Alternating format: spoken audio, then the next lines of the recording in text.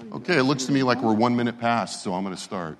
Good morning, I'm Jim Henson. I'm the director of the Texas Politics Project here at the University of Texas at Austin. On behalf of the Texas Tribune, I'm very happy to welcome you to the 6th Annual Texas Tribune Festival and to the panel, The Senate Agenda. As somebody who works here at UT, I also want to take the opportunity to welcome you on behalf of the university. We love having the Tribune Festival here. It's great to be part of the public conversation. This panel is supported by Gulf States Toyota. Those sponsors and donors underwrite this event. They play no role in determining the event's content, panelists, or line of questioning. So please silence your phone. If you're tweeting, the hashtag is TTF. I wish they had done a little better than that, honestly. Really? We have a distinguished and very large panel, so I'm going to very briefly introduce them.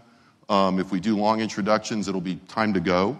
And we've talked about the way that we're going to do this panel. It's going to be much more conversational than everybody taking a turn, and I'll do my best to be fair. Yeah. And so we'll talk for 30 to 40 minutes, and then we'll open it up for polite questioning. Polite, underscore polite. So immediately on my left is Dr. Dawn Buckingham, who is a Republican candidate for Senate District 24. Next to her is Senator Konni Burton from... Next to Senator Burton, please. No, please. It's all right. It's okay. Next to Senator Burton is Senator Sylvia Garcia. I think I want to blame Dancing with the Stars for this dynamic. High school graduation? Next to Senator Garcia is Senator Chuy Hinojosa. Next to then Senator José Rodríguez. And last but certainly not least, Senator Van Taylor. Okay, so let's get to it. The way that we've discussed doing this is to start at least by talking about the things that you're going to have to talk about. So let's start with talking about the budget and what the budget outlook is. How bad will it be? How good will it be? On one hand, the legislature, as people are very quick to point out, wisely left a lot in the bank last time amidst a lot of uncertainty. On the other hand, the revenue estimate continues to go down as things continue to pop up. I'd like to start with the vice chairman, if we could, and put Senator Hinojosa on the spot. How's the budget looking? That's not a problem, and thank you for inviting me here today. I really enjoy these panel discussions. I will first start by telling you the last session, we had a great session in terms of funds for the state. We were able to invest on our infrastructure like transportation, water, at the same time reduce property taxes and business taxes. And we still were over $5 billion under the spending cap. We're a pay-as-you-go state. Now, moving forward, as we know, the price of oil has been very low, not producing the revenue that we have in the past. And right now we're looking at a very tight budget come next session. I think right now, instead of having $5 billion plus in the piggy bank, we now have probably about $1 billion or less as a cushion. Keeping in mind that as we look forward, we will have about a $1 billion deficit in Medicaid because we always underfund Medicaid. In addition to that, we will not have the same type of funds we had, so it'll be a very tight budget in trying to come up with a budget that will be fair across the board because we'll also have public education, which is a big issue and probably a priority issue for next session. Senator Taylor, what do you think? I mean, as you look at the budget, do you worry about it? Is it going to be hard as you go in, or are you comfortable with the situation? Well, I think stepping back a little bit, Texas had some pretty hard budget choices in 2003 and 2011, and there were kind of two ways for the state to go: raise taxes or cut services. And the state of Texas made the choice to tighten its belt as a state, not to put a further burden on the taxpayers and say, hey, don't make us make hard choices. We're going to make you families make hard choices. And in turn, things worked out really well for the state of Texas. The economy came back. We grew jobs. Revenue came back, and it all, quote unquote, worked out in the end. This session, I don't think is as difficult as 2003 or 2011, but I think it is going to be, quote unquote, a tight budget. But the good news is the voters of Texas have sent conservatives to the Texas Senate, to the Texas legislature, and those conservatives make those hard choices. And they make the hard choices so that they don't raise taxes on families and force them to make hard choices. What do you think about the hard choices, Senator Garcia? Well, if I may, I think you can do more than just cut or raise taxes. You can also reallocate resources. You can look at the millions of dollars that we're spending and should be proposed to be $1 billion on border security, which I still don't really know exactly what we're doing and where we're going with it. Some of those dollars could be reallocated. You can also look at partnering with local governments instead of fighting them on local control issues and partnering with them to work together to get things done. So I think you could do some things without always thinking about cutting programs or raising taxes. I think we need to be more creative, think out of the box, and make sure that we can cover those priorities that are important to the state and to the working people of the state. I want to egg on that fight about local control in a little bit. That's a surprise. But before we get to that, I saw you nodding a little bit. I'm wondering, Senator Burton, how the proposed increase on border security strikes you.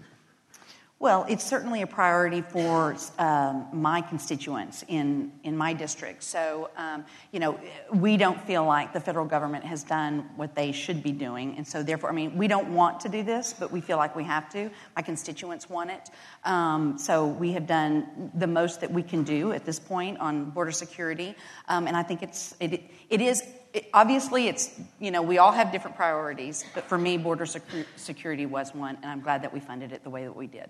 But there's now talk of increasing it yet again. And we'll talk about that next session. What do you think, Senator Rodríguez? Well, let me just say this with respect to the budget. We always talk about the budget being tight. And if you're flush with money, as we were a session or two ago, or whether you are facing a shortfall, there is always money there that gets distributed, the pie. There, as the senator pointed out, Senator Hinojosa, some money left over on the table from last session. We are projected to have almost a $11 billion rainy day fund. I, for one, think that it's raining in the state of Texas on public education, on coverage of the uninsured, and many other needs. The Child Protective Services program, the foster care system, that is totally broken under court order. We need to do something. And this mantra that we cannot even consider the possibility of raising taxes is puzzling to me, because as a growing state, and we pride ourselves in Texas having people come in every year, increasing jobs and all that, there obviously are increased needs, the way cities do, the way counties face.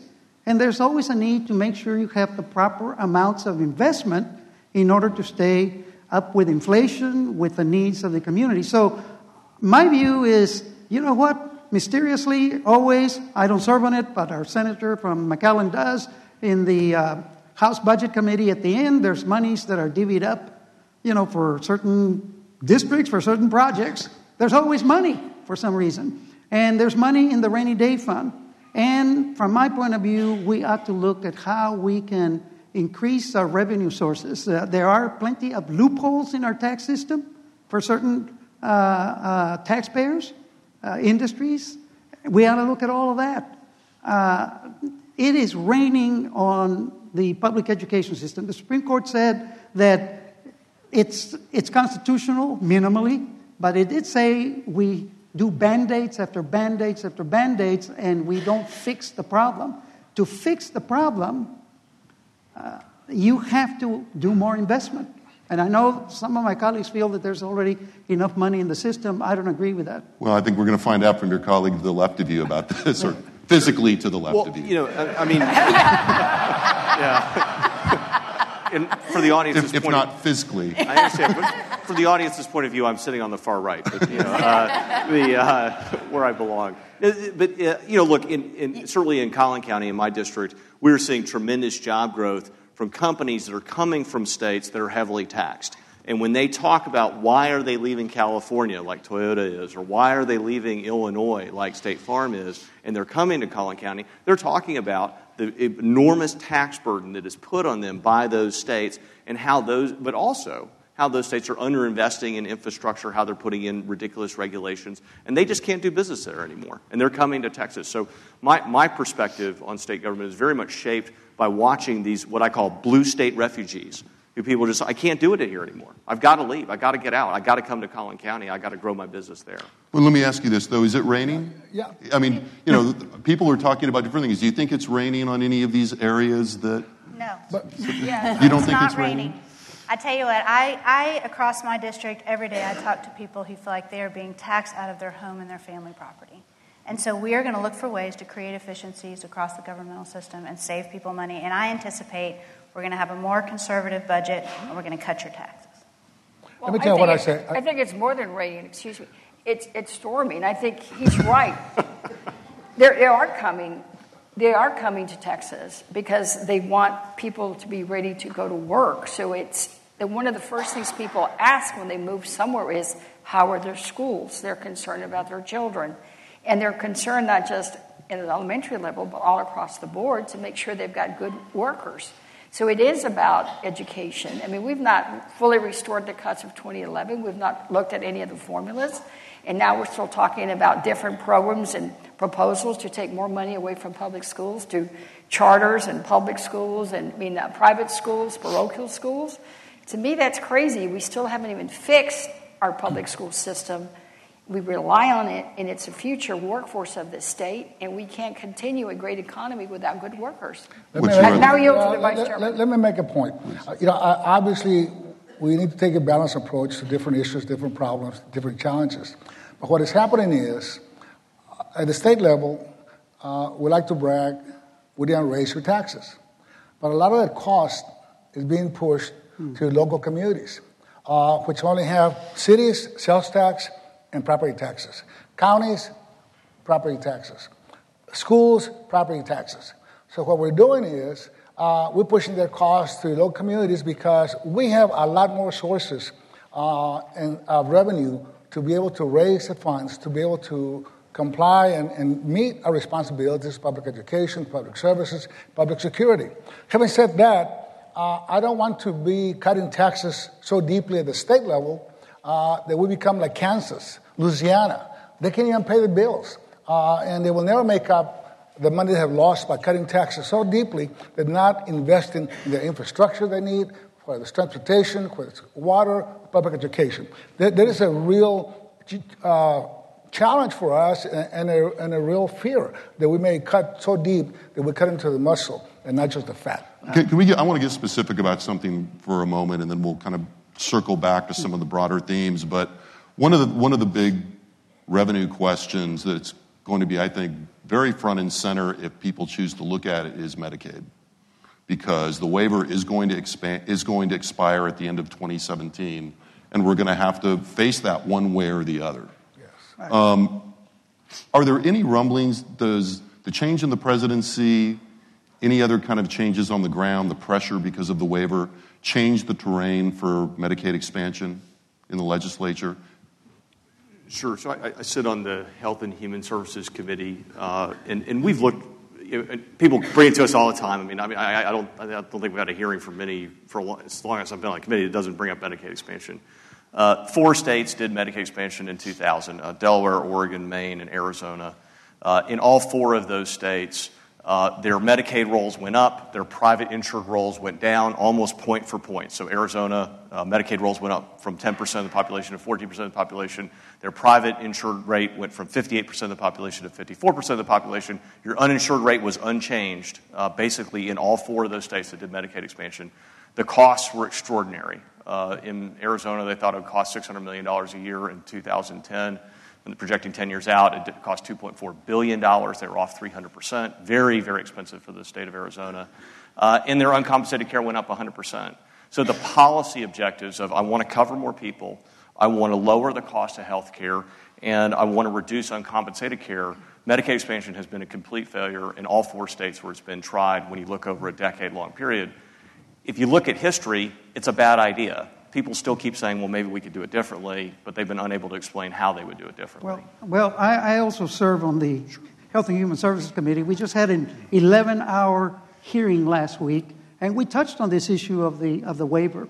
And what that means, that if we don't come up with a solution to continue paying for the uncompensated care for those patients who don't pay and who show up in our emergency rooms where it costs us even more money as taxpayers, that if we don't do something, we're going to lose out on millions and millions of dollars, billions of dollars, actually, is the word, the B. We must be reading different studies, I guess, my good friend and I, because I've looked at some studies that indicate that in some of these states that have not even gone through the Affordable Care Act route, that did their own private sector, market-driven insurance coverage for the uninsured, they are getting more money in those states than what's being paid out on Medicaid.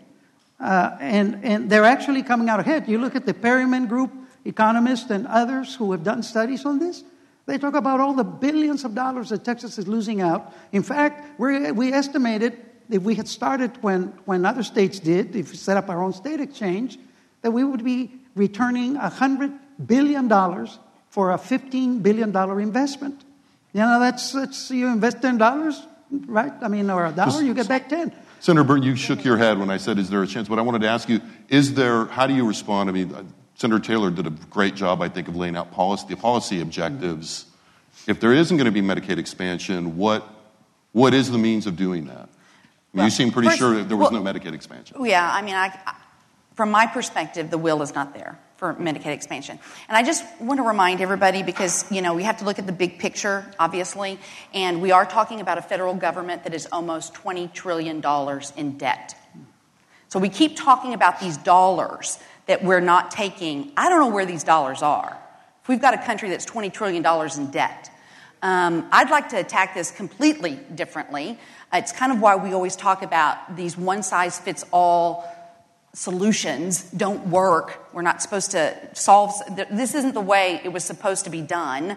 We should be talking at the state level at what we want to do, not being told by the federal government to do it this way, which doesn't even help us. You know, we're spending money that they don't have in a way that doesn't help Texas. What I'd like to do is get back to the 10th Amendment, which is so far gone, it's unbelievable. But let's have these arguments at the state level. Let's figure out how to deal with this at the state level, rather than trying to take money from a federal government that doesn't have it. So what is that solution, though? Well, I'm not going to sit here and say we've got a solution. That's what the legislature's supposed to do. That's why you elected us, to go to the Capitol and figure out these solutions. And I think we do it a heck of a lot better here than they do in D.C. We have, in fact, proposed different alternatives to going through the Affordable Care Act. We still got the mandates from the federal government. We can't really solve it as long as we've got the bootstrap of the federal government on us. Arizona, Arkansas, these are very conservative states. Even Mike Pence, who's the vice presidential nominee for the Republican Party, Indiana did the expansion. Right. I mean, there's a lot of difference. There's a lot of differences of opinion. Let me finish, because you said, and they did their program. I mean, there's a lot of states who have done that. And Senator Rodríguez is correct. We had the Texas solution. There have been a number of proposals that have been embraced by the Hospital Association, by the Greater Houston Partnership, by the county judges of most of our largest counties. It's just a matter of personality conflicts, I think. And I think who gets elected president will make a difference, because we won't have the attack on the current administration anymore. There will be someone new at the White House, and who that person is going to determine whether or not we make some changes on our relationship with the federal government. You know, look, yes, the federal government prints money. Yeah, they do. But it's still real money. Yeah. It's $90 billion of our taxpayers' money. We're leaving on the table. It's still on the table. We got to make that money up. So how do we make that money up? By paying more taxes locally. And to me, we got to figure out how to bring in and take down matching dollars to be able to maximize our resources in healthcare service to our people. We have a lot of poor working families that are not covered by insurance. There are a lot of poor people that use our emergency services in the hospitals, which increases the cost. And yet, when we don't come up with a solution, we're turning our back on health care that impacts our whole state. Not only our kids going to school, but also our people going to work. Okay, you're mentioning going to school. I'm going to switch topics, and I'll start with you. Well, as a How's Medicaid that? provider and as a doctor, just Okay, real quick, tell us a little bit. You know, I would tell you, our Medicaid system is broken. And I would tell you did have some states like Arkansas that did have some unique thoughts.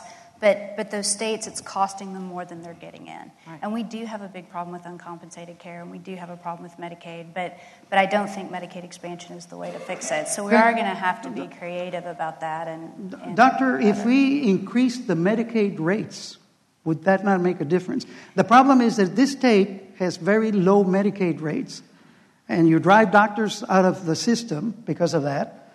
And because we don't increase the rates to the appropriate level, we end up with all of this uncompensated care that now we've got to pay through our tax system, through our emergency room. You know that. And so either way, it seems to me, we need to look at this system and find out how can we, I agree with Senator Burton, how can we provide the best possible health care services to our population, those who need it, with efficiency, with cost savings, avoiding fraud, and all the rest of it. But we can't just continue in the same way that we have. We don't want to expand Medicaid. We say it's broken. I don't agree it's broken. But we say it's broken. Okay, if it's broken, then why don't we come up with a solution that makes sense for us here in Texas? And we are invited to do that. Well, we know that the Obama administration has shut down everything. And Chairman Hinojosa, you've seen with your hospitals in your own district, I mean, they just missed out on, $38 million in uncompensated care through a waiver program that the Obama administration said, we're fine with that in other states, but you're Texas, we're not fine with it. So this isn't going to be very popular in this crowd, but I would tell everyone, vote for Trump. So this is going to be a very complicated issue on the agenda, so let's move on to something else a little simpler and talk about public education. Oh, God. About what? We're going to move to public education. Oh. So, the court has, with some rough language, but still accepting language, said that the public education system is back in the court is back in the legislature's court, and they gave you, as I said, some tough language, but didn't really force your hand, other than what they've said. So, is the legislature going to do anything on public ed this time? Well, I hope we do. I hope that we don't. Because you have to remember, as Senator Rodríguez said earlier, it said minimal. And Texas doesn't do anything minimal. We like doing things bigger and better. We like to brag that we're the best. We've got over 5 million kids that we've got to worry about. And it's from pre-K, quite frankly, all the way to 12. And nowadays, you got to worry that at least 2 years of community college or training or something, because you've got businesses that are ready for workers. We've got to worry about it, and we've got to do something to make sure that all students get the resources and the tools that they need, that the teachers get the pay that they deserve, that the schools are ready and their libraries. I mean, I was involved in raising dollars for money for a library in one of my schools. They're always calling about things. It's not equitable. We need to fix it. But I think we hear that from both sides of the aisle, that we have to do something. But the question is, can the legislature get it together to agree on that something? Well, to me, the answer is not taking money away from the public schools to shift it somewhere else. That's number one. And it is about looking at all those formulas to make sure that they're fair and not so complicated, whether it's for transportation, English language learners, facilities, all across the board. I mean, it's really been there a long time, and it's very complicated. Look, it's not just about money. While money is key, we funded the increase in students. There are 90,000 new students coming into a public school system. But it's also the unequal funding of public schools that's a problem. Some schools have too much, some schools not enough, and that's an issue. Thirdly, there are other changes we can make in the system. For example, trying to attract more teachers that teach math, that teach biology, that teach science, by paying them a higher salary to attract them as an incentive. So, it's not just a money issue. While it is one of the key issues, there are other issues within the system itself that we can try to improve and incentivize to make it work a lot better in terms of educating our students. It certainly looks right now like the momentum in the Senate, if the lieutenant governor has anything to say about it, is going to be less oriented towards school finance and more towards mechanisms broadly thought of as school choice. You think that's the right read? Well, the Senate last session passed school choice, a form of it, and I think that you'll see that happen again. Certainly, the people are with us. I mean, the people want choices in their lives, just like they go to a restaurant. They want to be able to look on a menu and make a choice.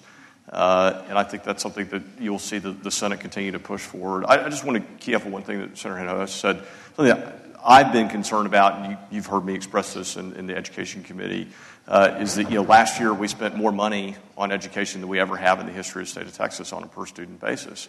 But when you go down and start looking at where's the money being spent, you realize that only 23 cents on the dollar is going to teacher salary. And that's very frustrating to me because I think we all know that great teachers is how you have a great education system.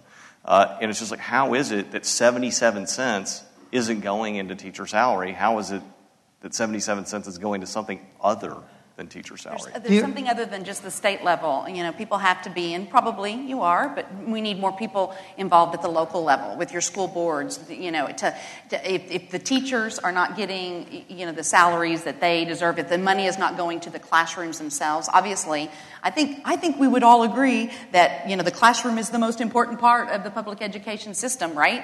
And so we can do so much, but then people need to step up at their local level, right, and talk to their school boards and their superintendents as to where if you see the money being spent on things other than education at the school, that's where you need to speak up too. So it's not just the state level that you need to talk to people about. Let me say this, and both Senator Taylor and I and Senator Garcia serve on the Senate Ed Committee. We've had plenty of debates, and look, your question is what.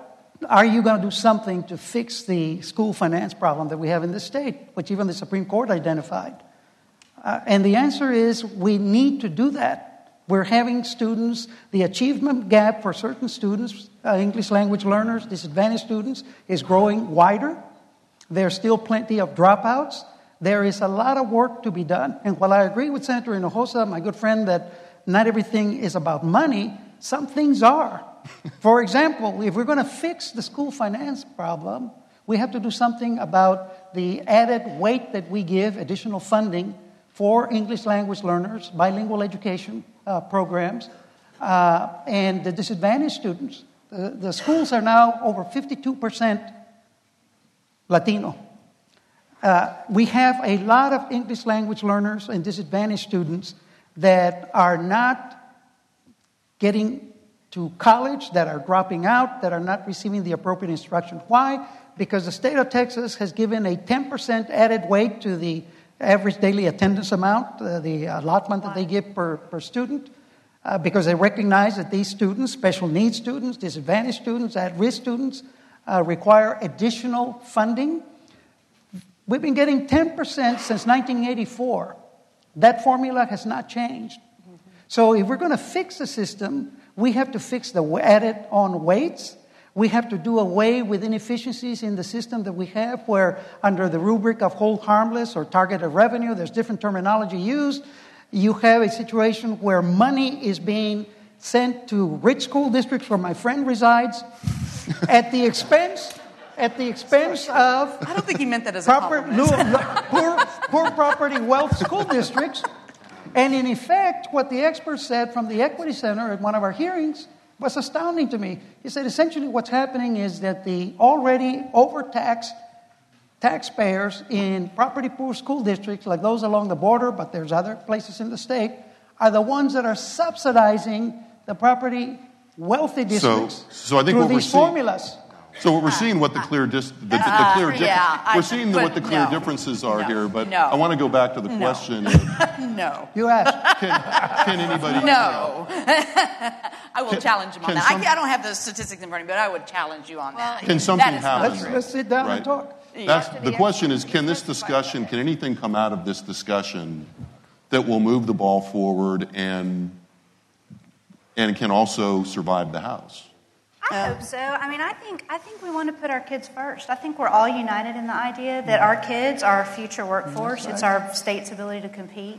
And I think we may disagree on different tactics or specifics of financing. But, I've served on my school board and sat on the State Board of Educator certification. And I know what it's like to get that big budget with a $4 million deficit and have to balance that. And I understand the challenges of the WADA, which is the weighted average daily attendance, which I think should completely go away because you have to be ready to teach 100% of your kids. Your expenses are based on 100% of your kids showing up, and you're only reimbursed for the kids who show up that day, 80%, 70%, whatever it is, and that's completely wrong. My other concern is, honestly, I think we have to address the unfunded mandates that we pass down to our schools. Absolutely. We have to acknowledge that we are part of the problem for our schools and have got to stop passing down the unfunded mandates. And we have tons of things. I think we probably would agree a lot on testing and so on. I want to go to Senator Garcia for a second. Let me add real quick. Here's what it is. We all have there's a consensus that education is a priority. Education is the best equalizer we have in our society. But when you get to the details, because how do we fund education? We're moving towards trying to cap appraisal, right? We're trying to move and cap property taxes. That's actually the bulk of the money that supports our school districts. So there's a lot of tension in the system itself as we try to sort of swim our way and work our way through all these issues and problems. But I think we have a commitment that we have to find a solution, a workable solution, and deal with what's before us. Senator Garcia, we were talking in the back, and so I want to ask briefly, and then I want to move on a little bit because we're going to run out of time. I don't want to get any ideas of what the back means. It was the green room. I mean, it seems to me that there are two. He just got it. There are two different things. Yes. There are two different things going on in the Senate. It seems to me there's this discussion of what can we do about possible things, about school finance in the way that we're talking about, and then there's also the matter of a school choice solution, which seems to be on the agenda. Does the Senate have the carrying capacity for both? Yeah. So I wanted to address... as Senator Tiller mentioned, the voucher bill did pass the Senate, but it died in the House. The proposals now are two sort of... I always say you can put the lipstick on the pig, but it's still a pig. I mean, you can put lipstick on that voucher, a school savings account, or even, the tax credit thing, but it's still a voucher in my view. And I think both of them would do more harm than good because, again, it's just taking money away from public schools. And then secondly, and more importantly, it's just going to cost so much more. I mean, the school savings account program that there was testified about that they want to model after Nevada, it's still under litigation. It's not even been implemented. And if we even look at the formula that they use to try to determine how many students would actually apply and what it would cost them, we can't afford it. I mean, if we look at 5% of our students who maybe could do that, you're talking over $1 billion. Not to mention growing government by creating a bureaucracy to have to take care and administer all that. I don't see how anybody really thinks Glenn Hager has time to review every single little receipt that a parent's going to turn in. He'd probably make someone else do it. I'm sure. So it requires staff. So I think, I just think it's the wrong solutions. I think we really need to focus on fixing the public school system before we try to give any dollars away to anybody else. I would hope that we wouldn't look at it. I would hope that you wouldn't be the party of no. No, I didn't say that.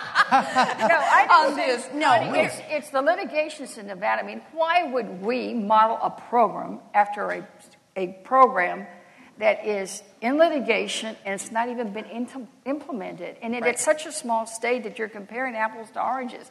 We're Texas. So this is what I want to say. Listen, I get it. One of the core functions of state government is education funding. I get it. Public education. I am not against that. And a lot of times we get accused of that. And I am not. My dad was a principal superintendent of a public school. I went to public school. My girls go to public schools. I love public schools. But there's also constituencies who want something different. So what we're trying to do is balance that. I mean, I represent people, not just an institution or a business or this, right? So that's who I represent. People want a different choice, and there's nothing wrong with that. I would hope that we would embrace that and say, yes, we're going to fund our public schools because it is a core function of state government. We're going to make them as good as they can be, but we're also going to give you parents who want a different solution for your child something that you can live with. That's the way it should be. This is an all-encompassing thing. We're not taking money away. As a matter of fact, right now, kind of sort of what's on the table is something where a portion of the dollars stay with the public schools, even though they don't have that child there. So they're actually getting money for a child that's not there. So let's try to be very open-minded about this and remember that we're not going to just represent one person, one institution, one of anything, but we're going to try to help everybody with their child's education. Okay, so before we open it up for questions, I want to do we'll call it a lightning round, so that everybody gets a cent. We'll try to call it a lightning round. So that everybody gets a shot. Just, if you could get one thing on the agenda in the Senate that would get a fair hearing and wouldn't get lost in the process, what would it be? And I'll start with you. I'll be carrying the governor's ethics package. What? I'm sorry, say that again. Ethics. I'll be carrying that. You guys voted for it last time. You'll get to vote for it again. That's the thing you really want. Okay, governor's ethics. Yeah. School finance. Fix the system once and for all and make it long-term. So something easy. That's okay. something, yeah, right. No. That's exactly, we got to look after the interests of our kids. I would like for us to focus on actual problems, trying to solve the problems that we have as a state, from CPS to foster homes to public education to higher education, and get away from some of this, what I call social divisive issues that really have no business being part of government. Beautiful. My first thing that came to mind was just reviewing all the funding formulas for education, which I've already spoken about. But I think the second one would be to do something. I mean, we have the highest uninsured rate. I do think it's time for us to expand Medicaid. That includes over 1 million people and probably about 100,000 veterans. I think we need to take care of our own people. I want to stop taxpayer dollars from going to private industry. Okay. And, I'm hoping that y'all pay less property taxes. So less property taxes. Okay, so write those all down and you'll see how they do. Okay, let's open it up for questions. So there are microphones here and here. You can line up, so please. There were some things we wanted to get to and we didn't. If you don't ask questions, I'll just keep going. Avoiding tax dollars going to private enterprise? All right. Let's start over here, sir. Well, then why are we sending tax dollars to the private sector? Hi. Is this on? Okay. I'm Corey Troiani. I'm with an organization called Texas Campaign for the Environment. I wanted to talk about the Sunset Review Commission, which a couple of you are commissioners for. So the Sunset Review Commission is reviewing the Railroad Commission right now, the agency that's supposed to enforce oil and gas.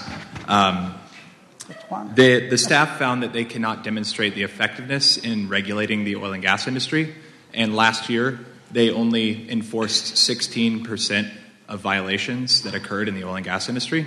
16%. So my question is, how can lawmakers and Sunset commissioners in particular justify an inept regulatory framework that fosters lawlessness in the drilling industry and claim no deep changes need to be made, as is the case right now? Okay, so a statement question. Yeah, exactly. For the Sunset Lawless members. industry. Sure. So what's going to happen with the Railroad Commission? Well, the Sunset process is a really... Yeah. I'm part of the Sunset Commission. Right. And the Sunset process is really an open process. The staff makes recommendations. We take testimony from the public, and we vote on modifications. But the process, if you're talking about the Railroad Commission, we haven't even started and gotten there yet. So whatever recommendations are adopted by the Commission then go through each respective House, the Senate and the House. And then you have hearings, committee hearings. So it's a long process. I wouldn't necessarily agree with your characterization of being lawless companies. I mean, I think there are issues and problems in terms of public policy that we have to address, and we will. Perfect. Trust the process. Perfect. Yeah. I think there are some issues with the senator described the process for approving or disapproving the continuance of the agency. But I think part of your question is also how this agency is failing to enforce some of the laws on the books, which I agree with. As an example, I have pointed out the fact that they have not been doing adequate surveillance and enforcement of oil spills, particularly during these periods of flooding that we've had here in the state. All of that's been documented by newspapers and all that. I requested information from the commission about the steps that they took, and it's very clear that there are, number one, very few investigations, very little enforcement, and essentially a lot of these companies are getting away without getting penalized for allowing spills from their particular wells into our waterways that can affect the environment, that can affect our drinking water and wildlife. So that issue, I think, is there. I think it will be considered by the Sunset Commission as part of the process that the senator described. But let me just add, this happens all across the board with different state agencies. It is up to us to make corrections and maybe change statute or push certain changes in the rules or regulations. So it is not something we ignore. But it's Senator Taylor is the vice chair of this Sunset. Okay, we're gonna move on. I'm gonna get another question. Thank you. Okay. Okay, so my question is in regards to school choice issues, especially with ESAs.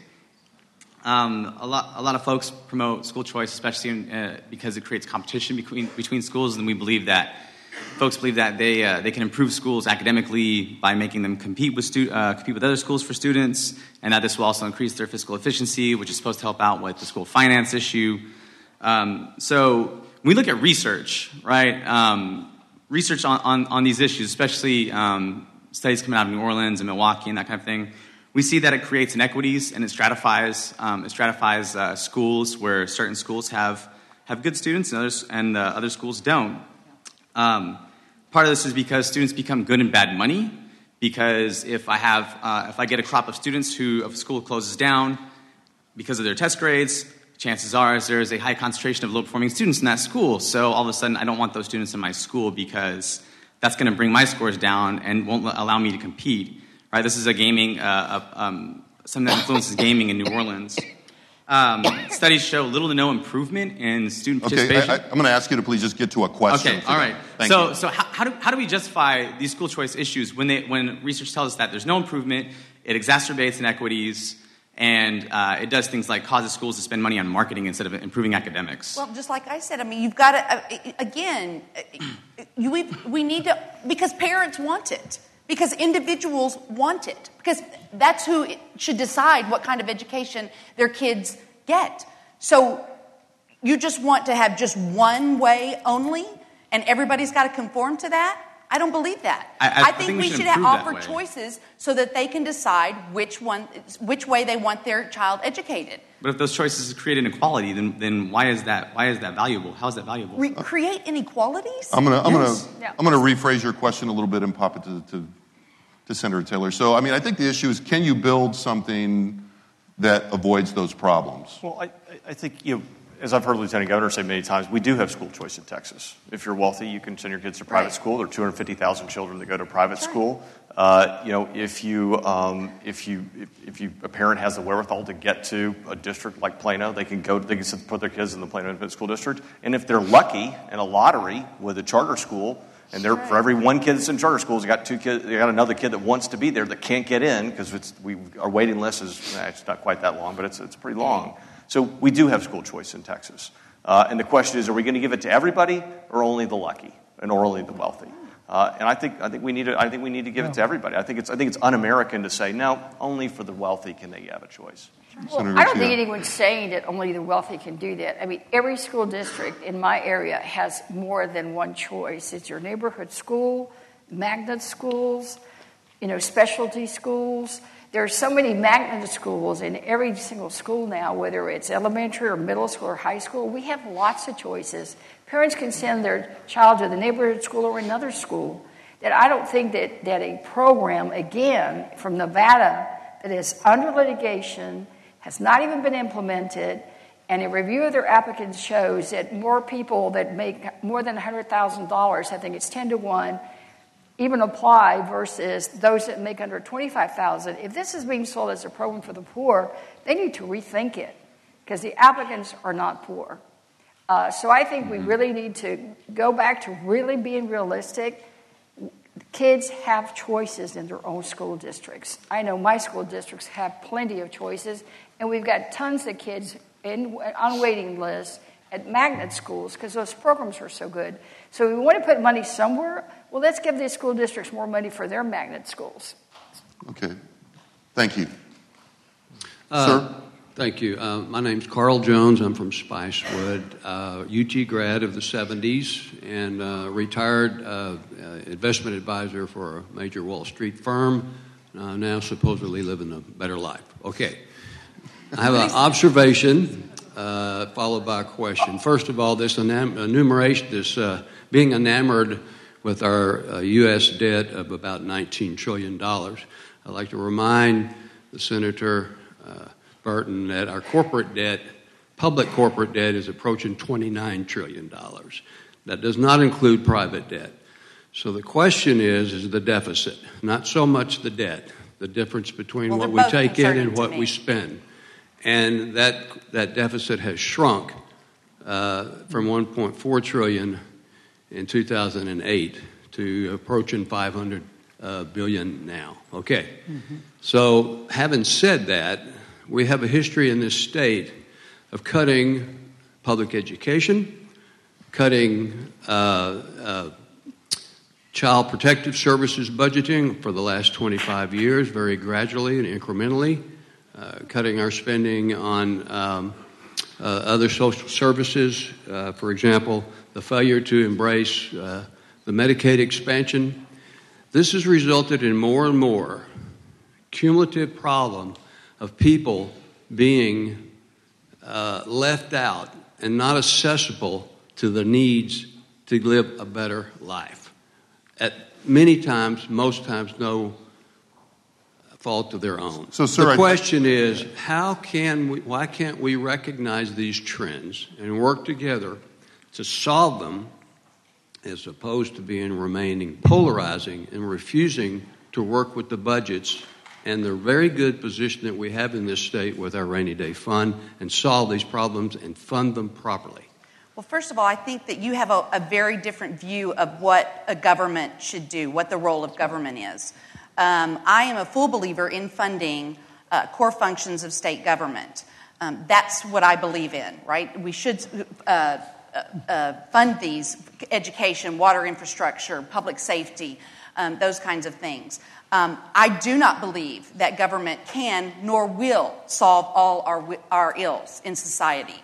I don't believe it. I think our country, you may not agree with me, but I think capitalism is the best thing to offer. People that are in poverty, the best way out of it is for them to own their own business, to start their own business. They don't have the opportunities. People do not have these opportunities in other countries.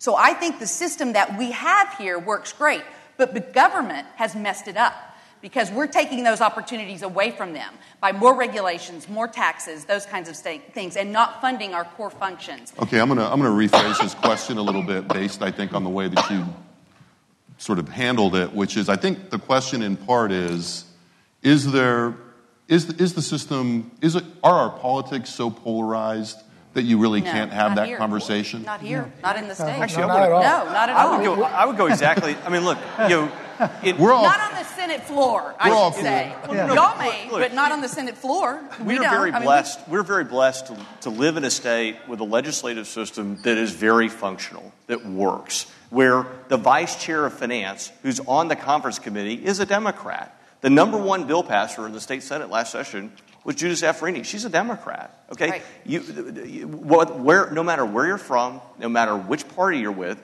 you have a seat at the table if you're in the Texas legislature. Now, you may not be the majority opinion, and I've frequently been in the minority. Well, I'm glad you said it because we're all in the minority when it comes to the committees. Right. But we have a very functional legislative system. I mean, Washington, D.C., they point fingers. They can't pass a budget. It's continuing resolutions, whether it's Republicans or Democrats in control, is an incredibly frustrating thing to watch. But in the Texas legislature, we get things done, and everybody's got a seat at the table, and we're glad to have them here. And two quick points. Okay. One, the majority of issues that we face in the legislature are not partisan issues. Right. They're not Democrat versus Republican. That's exactly right. There's only a handful of those type of issues. Yes. The second point on the money is that we have always increased funding for many of these agencies, except in 2013 when we had that $20 billion deficit. And we are a pay-as-you-go state. We cannot spend money we don't have. So the economy is down. Obviously, we cannot go into deficit spending. So it's an issue and a factor every year when we work on the budget. You want to say something? Well, I was just going to say, while it's true that we still have in the Senate a deliberative body, we have diminished that whole process when we did away with the 2/3 rule, which was a long-standing 60-year-old rule that required at least 2/3 of the 31-member Senate to agree to bring a matter up for debate. And that's the rule that encouraged compromise, consensus building, because you needed to go to your colleagues from both sides of the aisle to try to get the requisite number of votes to bring up your bill. Well, that's done away with. Let me tell you how it's manifesting itself now, and I don't know, maybe my colleagues haven't noticed it. I have, because I've been affected by it. Rarely do you have senators in the past voting against local bills that are purely local to our separate jurisdictions, because we respected that. Now we've come to the point where I've had local bills that affected only El Paso County, but for which I could not get support from my colleagues simply because philosophically they disagreed with what I was trying to accomplish, or even worse, in my view, having groups like Empower Texas and others indicate every single day in the morning which bills you vote for, which bills you vote against. And so I can come forward with science, evidence, data. So it sounds like you feel like it's a little less... But because the sheet today says no on your bill, then I get a no. I mean, that's not promoting... I think the local bill thing is really very troubling, because I think that is a long-standing tradition, and nobody knows their district better than the person that represents it. And I, too, had a couple of local bills that people didn't vote for, and had a couple of them vetoed. And to me, it just doesn't make sense. So you can talk about, school boards, you do what you want to locally, but the fact is, local control is under attack.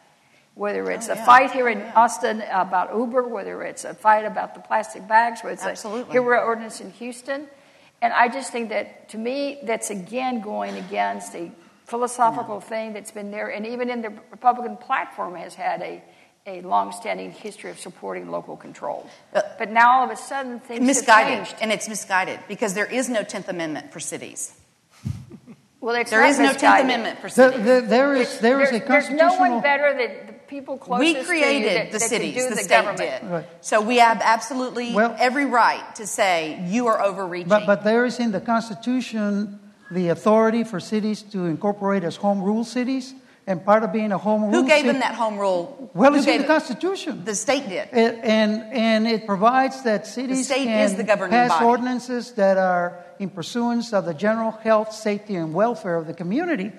I mean, that is the essence of local control, where your folks in Fort Worth can determine at the very local level, very democratically, through its representatives, what are the concerns, how are we going to address them here locally.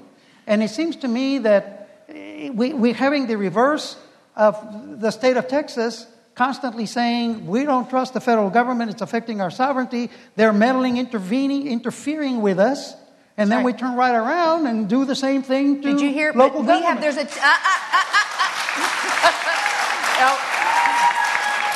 Sorry. All right. You can cheer all you want, but it's not how it's made up. The 10th Amendment gives... The states were here first. We created the federal government. We have the 10th Amendment that the states can do... In other words, we can tell the federal government, you are meddling in our business. You are overreaching. But the cities do not have the 10th Amendment. We created the cities. We laid down the rules for them. If they're overreaching, we have every right to say, stop. What happened to local control? This illustrates why I wanted to put local control on the agenda. So please. Whether they're overreaching or not, and who gets to decide that? And in my view, there's most of the things. Let me finish, Connie. Most of the things that are under attack that have really surfaced are really not overreaching. I mean, the cities have gone through their process. The cities have done what they need to do. Deciding on a plastic bag or not? That's not overreach? That somebody up here decides they don't like that. Overreaching can be in the eye of the beholder, I think, is the so I think is what we're seeing here a little bit on both sides. So then you go back to who's in elected office at the state. So we can decide that. We've been put in office by voters. And I think we're going to see a lot of discussion in both chambers this time. Respect my voters and let me do what I need to do in my district. Well, yeah, that's different. I want to make time for one more question, but I also want to ask Dr. Buckingham, who is not in the chamber, does this seem like it's going pretty well or not? What do you think? You sure you want to come in? What I've seen from kind of watching the Senate and being down at the Capitol, being an advocate on healthcare and education, and what I saw this last session, the anticipation was you had a very unique freshman class coming into the Senate. Had a huge number of them. Yep. We had a new lieutenant governor. We had change in the state for 14 years. And everybody thought their hair was going to be on fire and the building was going to explode and the ground was going to open up and swallow somebody. And but what I saw in watching the Senate, and maybe a person or two did get swallowed. Maybe, I don't know. Yeah. But what I saw in the Senate was, and correct me if I'm wrong, but I think it was the highest number of unanimous votes ever in the Senate. I didn't see big divides sitting in the gallery. I didn't see, you have discussion, you work together, but I think it's great. People have disparate opinions. Argue, and then we're okay with it afterwards. They come together, they work on common ground, expand that common ground. And, some days we're probably better than others, but if you can't have open conversations and rip it up a little bit and then find your common ground and expand on that, that's how you get things done in government. And so I'm excited to be a part of this body and hopefully join these folks. That's the spirit. Yeah. All right. Question over here. I've lost my timekeeper. I don't know where we are, but... Poverty is a big problem, and the effects of poverty are really costly. But we do also have a lot of wealthy people in Texas as well. In fact, some of Texas cities are have some of the highest degrees of income inequality compared to other U.S. cities. So my question is, what can we do about income, or more specifically, what can you do about income inequality? Sure. Well, let the market work. Well, I'll take that. What can we do about income inequality? There's no anti-poverty program better than a job. I mean, jobs help people get out of poverty. And you've got to have a good education system to make that happen. But you also need to have the right environment to foster economic development. And again, I mean, representing Collin County, which is a very conservative county, but a very successful county economically, we keep watching businesses leave blue states and come to Collin County and talk about how too much government, too high taxes, not investing in infrastructure, not investing in pension funds, going into debt is not a formula for success. And they come to Texas and they're very engaged politically because they want to make sure that Texas is never like where they just came from. They want to make sure that Texas we're investing in infrastructure, that we're making sure our pension funds are full, that we're not going into debt, that we're not raising taxes, that we have an environment where businesses can grow and develop. And that is the best anti-poverty mechanism there can be. And I'll pick on the city of LA. City of LA is bigger than, I think, 20 states. It's an absolutely massive city. Over the last 30 years, between 1980 and 2010, it added 1 million in population and lost 100,000 jobs. You can't make that up on volume. What they're doing in California isn't working. What we're doing in Texas is. Well, it's really not a panel at the Texas Tribune Festival if you don't kick around California at least once. Well, we should recognize... we've now hit our quota. Professor, we should recognize that according to the latest data, Texas, especially children, have the highest poverty rates that we've ever had in this state. Now, we talk about, and it's true that we've created a lot of jobs, like my friend says, my good friend says, we've had industry coming here from California and other places. But it seems to me to address the question of poverty, we ought to start by paying a living wage to our workers. I mean, there are jobs where people are working below minimum wage, sub-minimum wage. We have this trend in industry where people are no longer hired for a 40-hour week in order to avoid the employer covering insurance, covering other costs. And so people are having 2-3 jobs in order to make ends meet. And so while I agree that we have made progress on the economic front, there's a lot of people that are getting left behind because of some of these policies that we have in the state that really are a barrier to people moving out of poverty. So, Senator, you want to tell businesses how much they can pay their employees? So if you had your own business, you want me to tell you how much you should pay your employee? Somebody that's a bureaucrat? Well, you know what? If we don't do that, what you're going to have is the state having to pick up the costs. On your business, you know your costs. Well, sure. You know what you should pay your employees, not a bureaucrat in Austin. Okay, I think we're getting away from the policy question to principle. I just wanted to add real quickly.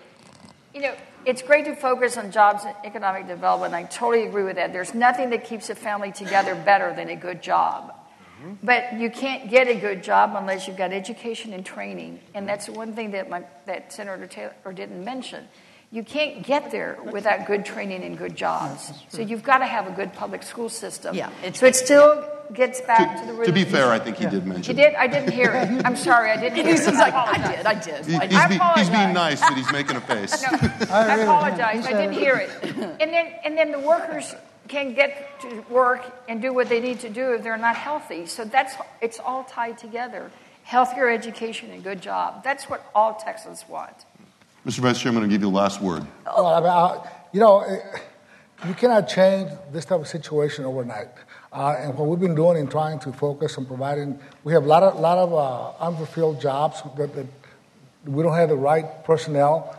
So we have a shortage of engineers. We have a shortage of AC people. We have a shortage of pipe fitters. We have a shortage of different categories where the jobs pay. They don't pay minimum wage, pay a lot more than minimum wage. So we try to change to make sure that we give people the opportunity to get an education, get the skills they need to be employed. I mean, we always hear the complaint from the business community, well, I have all the job openings, but I don't have the skilled personnel to do that. So we try to educate and provide opportunities to people who are in poverty. It takes time to change that type of system. Yeah. Well, it'll be time to be working on that soon enough. All right. Please thank our panelists for a very lively panel. Really terrific.